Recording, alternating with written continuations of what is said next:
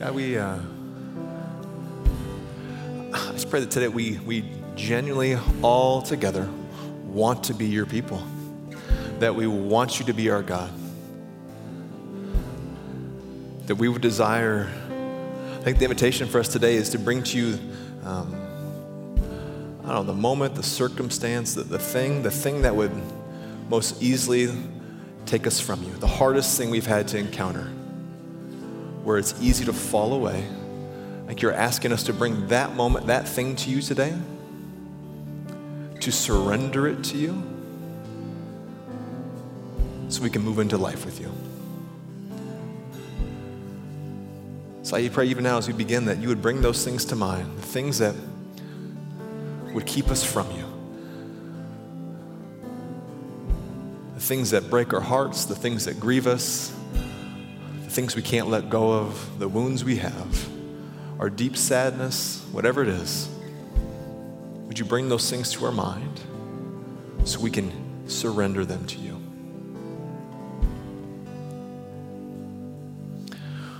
Would you pray with me the prayer that Jesus taught his brothers and sisters? If you don't know the words, they'll be on the screen. Our Father, who art in heaven, hallowed be thy name. Thy kingdom come, thy will be done, on earth as it is in heaven. Give us this day our daily bread, and forgive us our sins, as we forgive those who sin against us. And lead us not into temptation, but deliver us from evil. For thine is the kingdom, the power, and the glory forever. Amen. You can have a seat. Good morning. Good morning.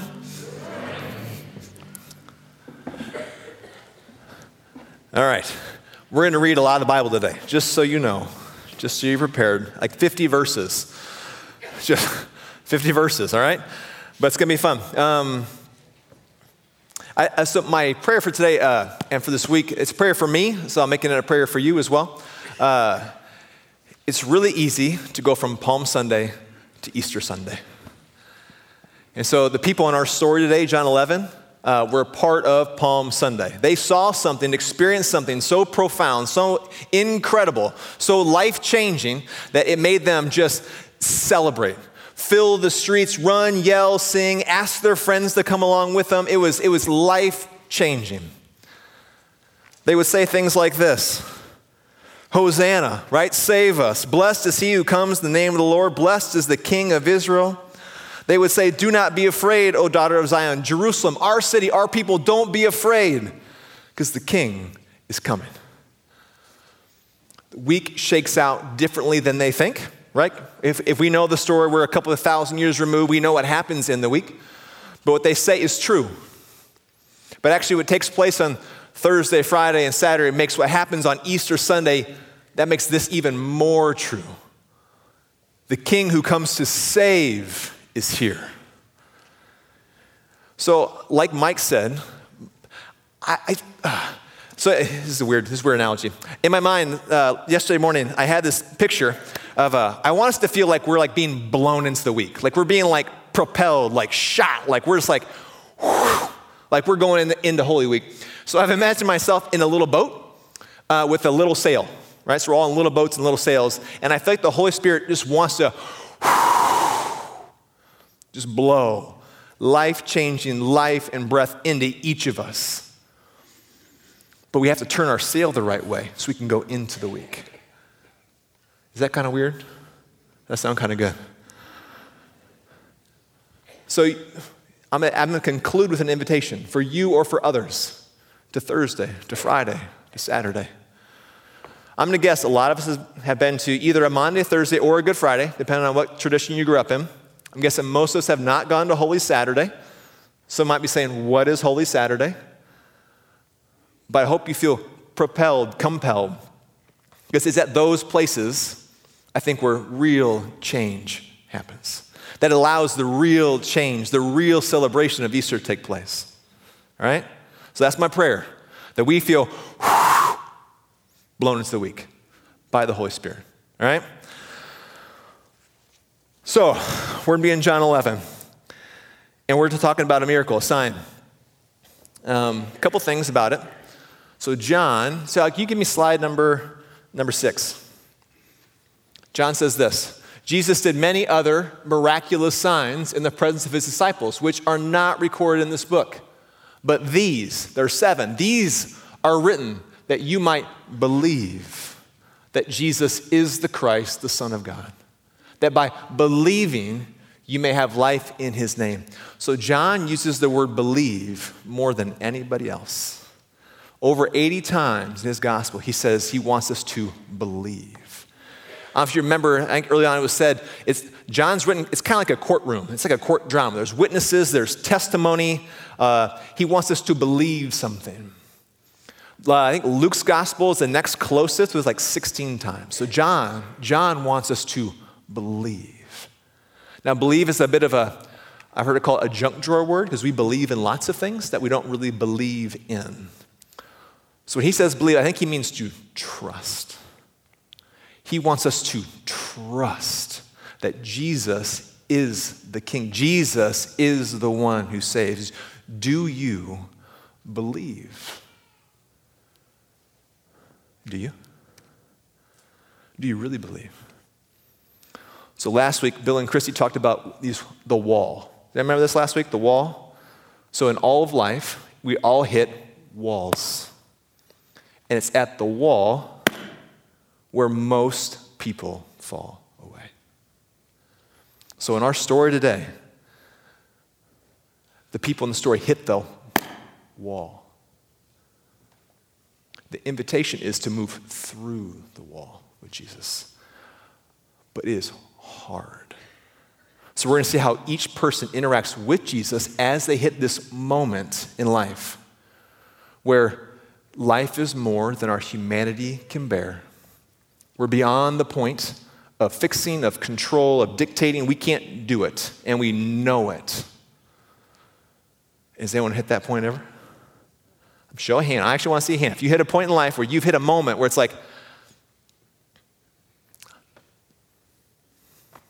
I don't know what to do. That's the moment. So they hit the moment.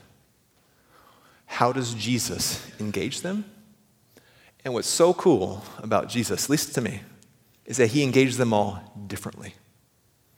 It's like the one who made us, who knit us together in our mother's womb, right? Psalm 139, knows us so well from the moment we are, even before we're conceived, and we are conceived, he knows us so well that when we come to those moments, we might choose, if we put faith in him and say, I don't know if I can anymore, he will engage us in such a way where we will be changed to move through it with him. But he does it differently for each of us.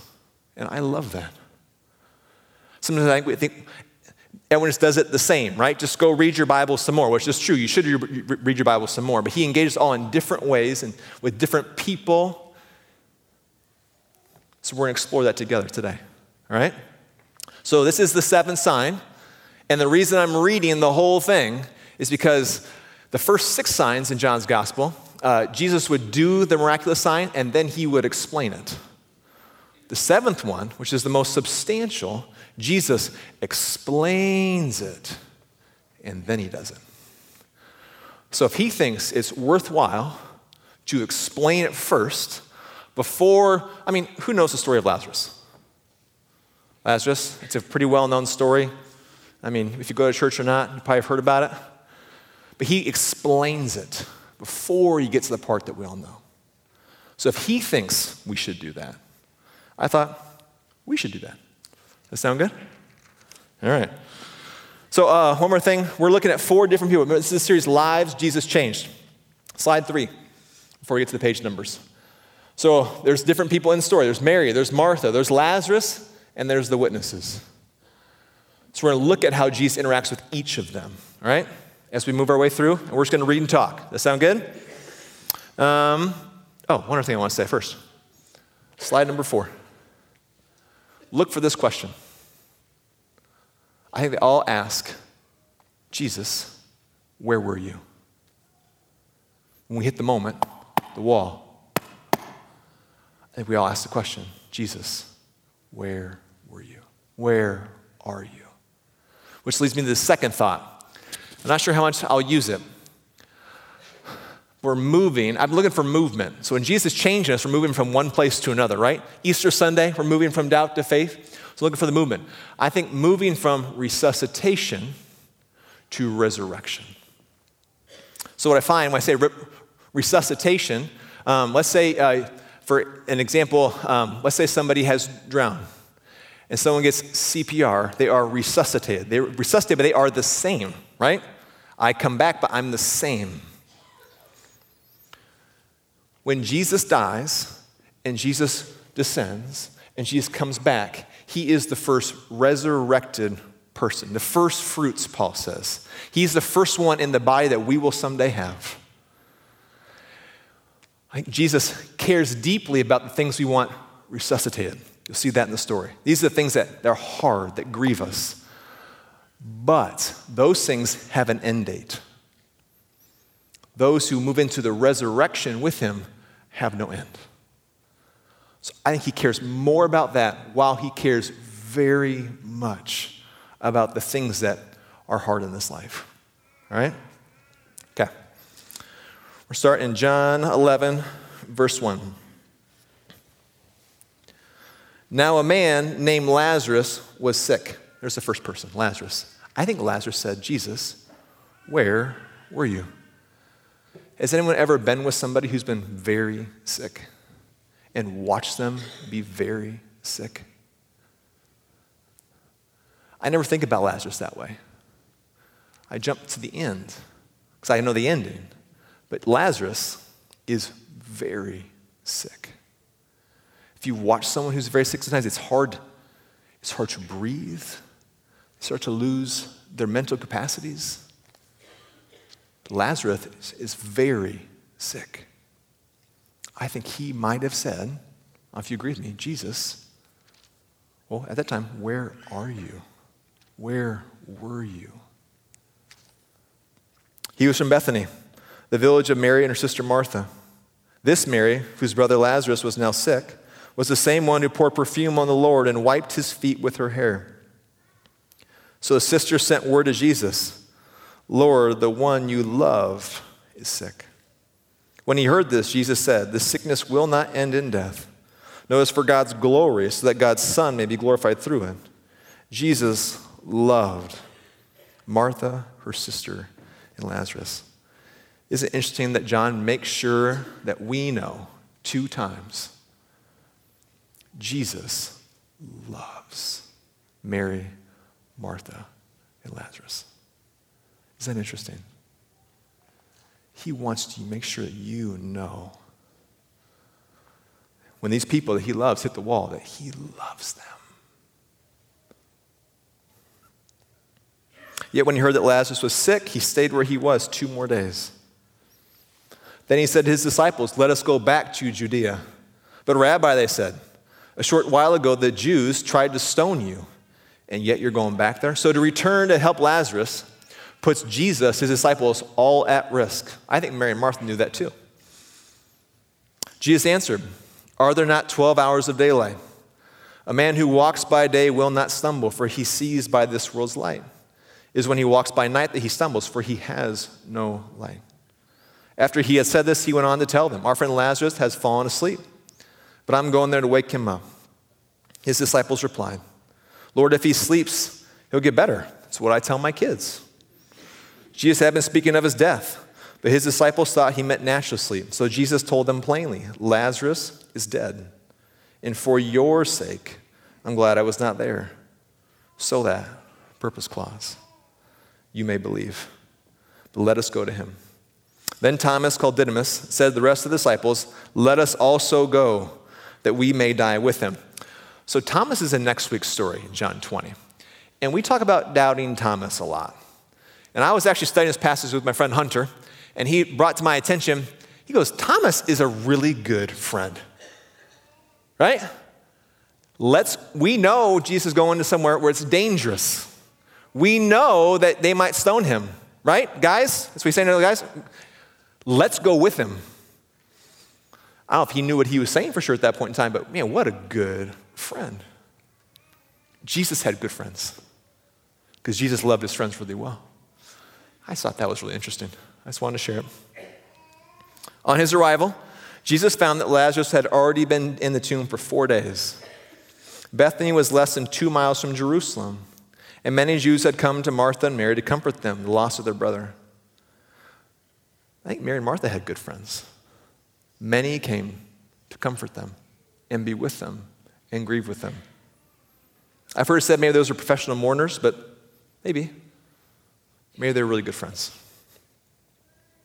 When Martha heard that Jesus was coming, she went out to meet him, but Mary stayed at home. Lord, Martha said, if you had been here, my brother would not have died. Jesus, where were you? But I know that even now, God will give you what you ask. You notice how Jesus responds to her? So I was listening to someone, I was reading something by Tim Keller, and he said, one of the things we try to do in this story is we try to grade who was the better griever, who did the better job, who had more faith, Martha or Mary, like who did it right? And him and other writers said, that's the wrong question. I'm not sure if you've been in a situation where people are grieving. We all do it very differently, right? Some people need to talk it out. So see, some just need to grieve. So Jesus knows he loves Martha. So he gives some truth to Martha. He talks to Martha. Jesus says to her, your brother will rise again. Martha answered, I know he will rise again in the resurrection, the last day. That's what they believe. At the end of time, when Messiah comes back, right, there will be a last day where we'll all be risen. But Jesus says to her, I am the resurrection and the life. He who believes in me will live, even though he dies. And whoever lives and believes in me will never die. Martha, do you believe this? So there's this power, right, at the end of time, which will make everything right. She said, well, I am that power. And I'm here to offer you power for today to grieve, to live this life now. It's different at the end, but it can start now. I am the resurrection. I am the life. Do you believe this, Martha?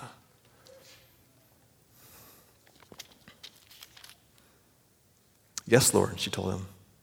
I believe you are the Christ, the Son of God, who has come into the world. And after she said this, she went back and called her sister Mary aside. See, I think that's where they knew it was dangerous for Jesus to come back. If you watch, she pulls Mary aside to meet elsewhere with Jesus because they also know this is a risky thing for him to come back. They know what people think about him. The teacher's here, she said, and is asking for you. When Mary heard this, she got up quickly and went to him. Now, Jesus had not yet entered the village, but was still at the place where Martha had met him. When the Jews who had been with Mary in the house comforting her noticed how quickly she got up and went out, they followed her, supposing she was going to the tomb to mourn.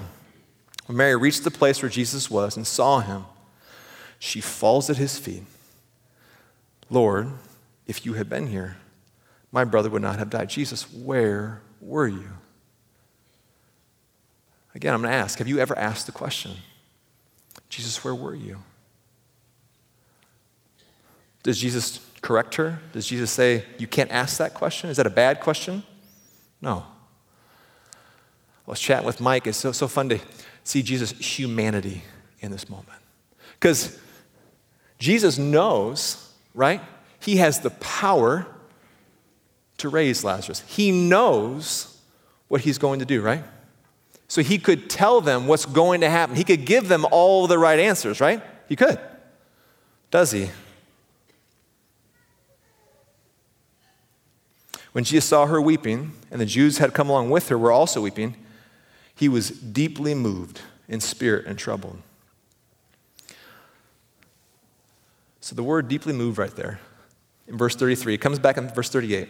When Jesus saw the pain of his friends who he loved, when he saw their sadness, when he saw what they're having to encounter, when he saw the evil that we experience in this world, when he saw death, when he saw the wall, verse 33, that he says that he is deeply moved and troubled, it means that Jesus quaked with rage. He is bristling with anger at the evil that we experience in this world. I think sometimes when bad things happen, we think, where is God? How does he feel about this? How could he let this thing happen? Well, this says that it makes Jesus angry.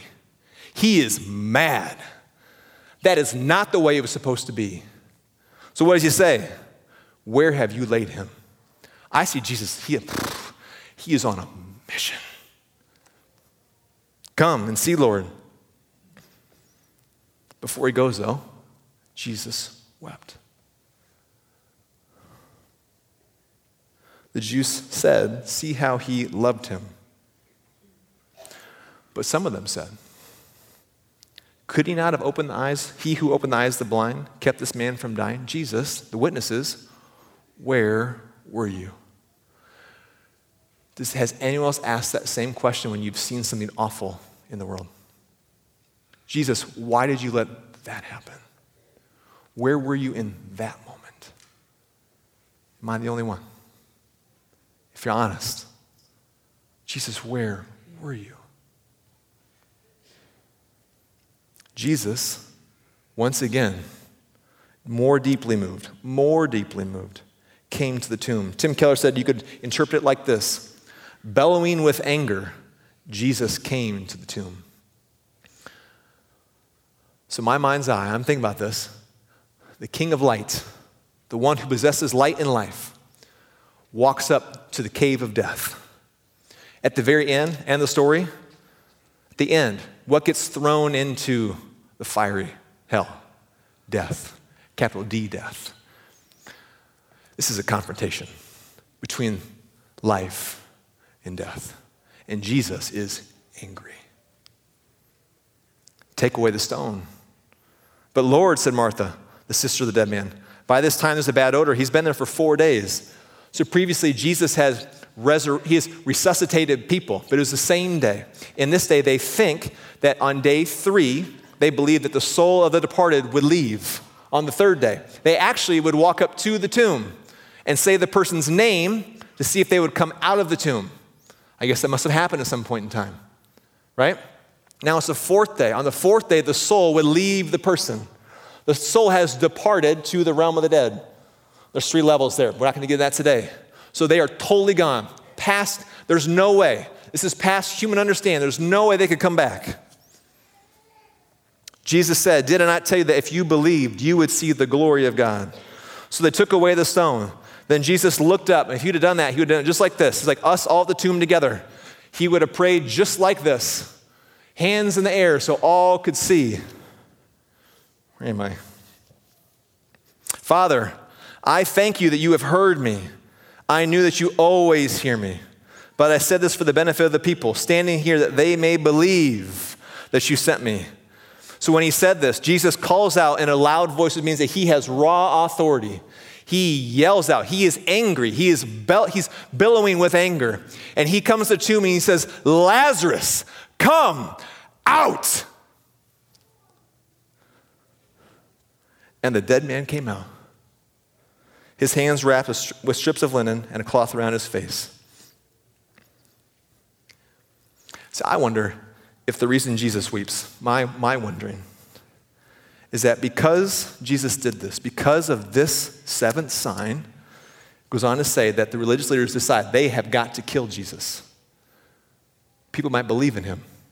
And because they have to kill Jesus, they also have to kill the evidence. They said they have a plan to kill Lazarus as well.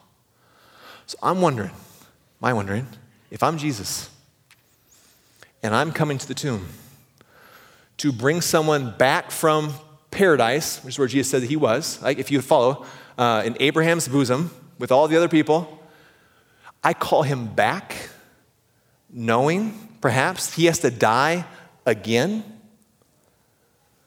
And that's my friend, who I love. I can see how that would make me sad. But I wonder, I was reading ahead to John 14, where Jesus said this to his disciples. Verse 1, do not let your hearts be troubled. Trust in God. Trust also in me. In my Father's house there are many rooms. If it were not so, I would have told you. I'm going there to prepare a place for you. And if I go prepare a place for you, I will come back and take you to be with me, that you also may be where I am. I wonder, because you couldn't touch dead bodies, right? That was a bad thing. I wonder if Jesus and let us have a moment where he might have said, next time, when you close and you open, I'll be waiting for you. I will come and get you. So I think Jesus is. So there's a show that we watched with my daughters, and Kelly and I talk about this a lot. It's so there's Lion King. Anyone? Okay. There's a show about the Lion King. There's a show about Simba's son. So it's lions and animals, and they fight and they wrestle, and there's Scar's evil, Scar's bad, right? But there's this episode where in it, there's a queen lioness who's lived a long and good life. But she is going to die so that the new character can become the queen. So you watch this show, right? At the start of that episode, there's a disclaimer that this content is not suitable for children. And we talk about this. We are floored by this. Fighting, learning to be kind, all the stuff in a normal show. But someone has lived a long, good life, and they're going to pass away. You shouldn't let your kids watch this. And that makes me really sad. Because I wonder, are we setting up our children for life? Because in this life, you will have trouble. But I have overcome the world. So because of life, we've gotten to talk with our girls quite a bit about death. There was a situation recently where we were talking about death, and someone had died. And we told our kids about it, and I could see their wheels turning. And they were thinking, without knowing, about John 14. And we explained death. They thought, and they said, but that means that Jesus came to get them. And that means that all of their owies are all better. Just like Grandpa. Just like Uncle Kirky.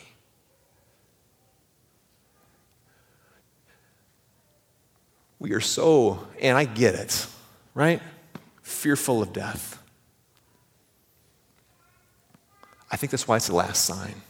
The one that points, Jesus is the Christ. I think that's why he had to die. Because it is, to me, death is so hard.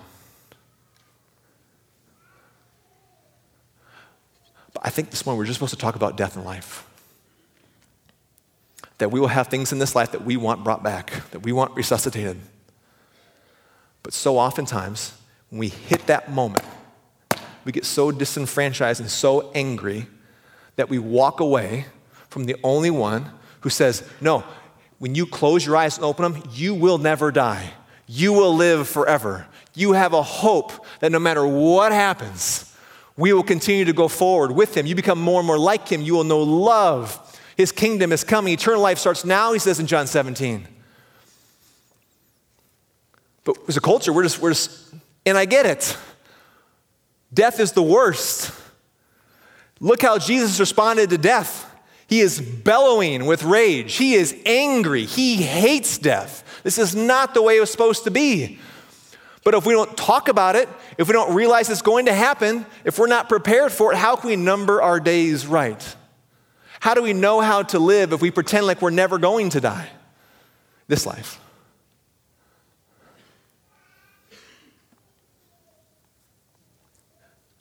Do you believe?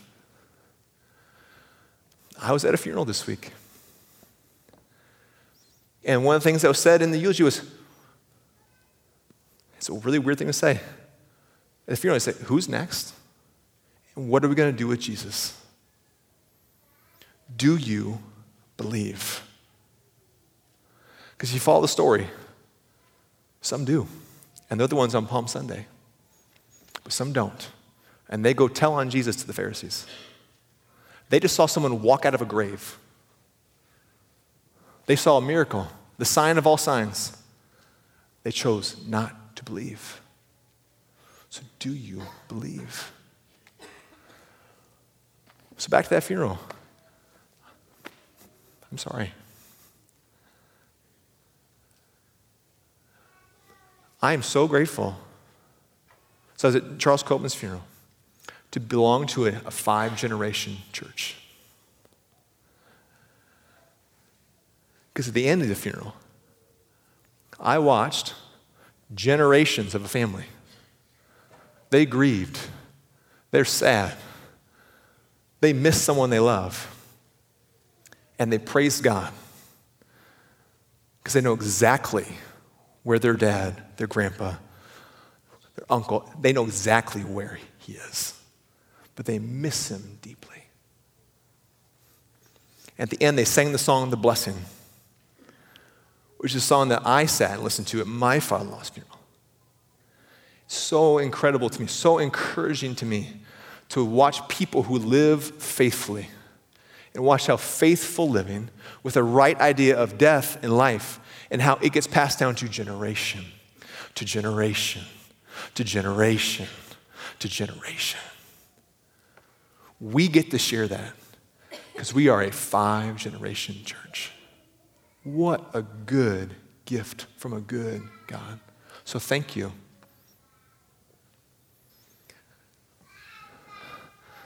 So I was reading this. I'll conclude with this. Have the band come up here in a minute. I would grab one if I were you. I was reading about, so what does that look like? So it gets passed down from generation to generation. Why do we push through the wall with Jesus? Why do we keep walking with him, even when it's hard? I read Claire Braffart's story.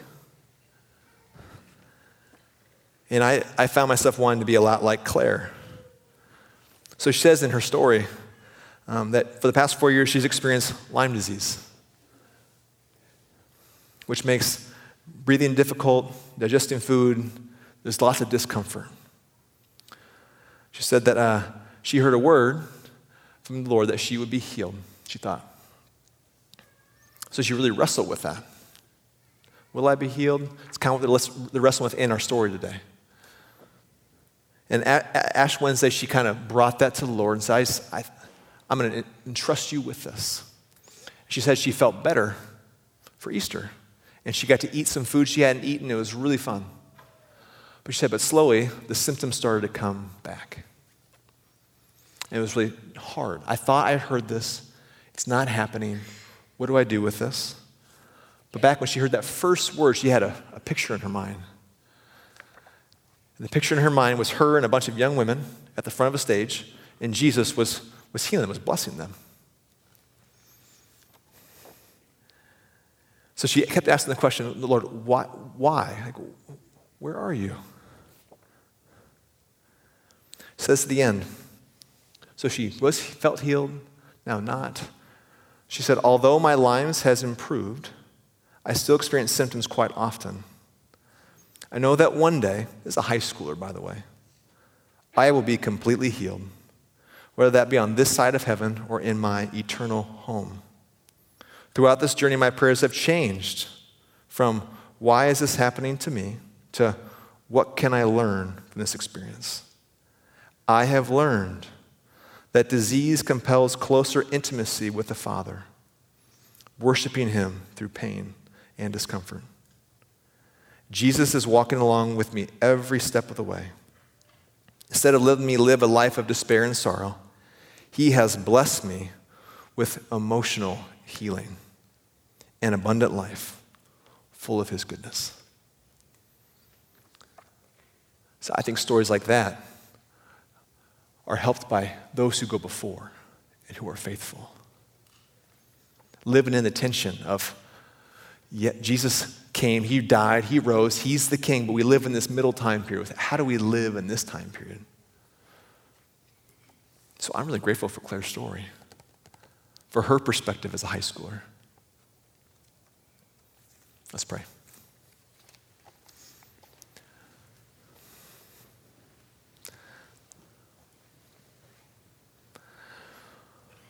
God, we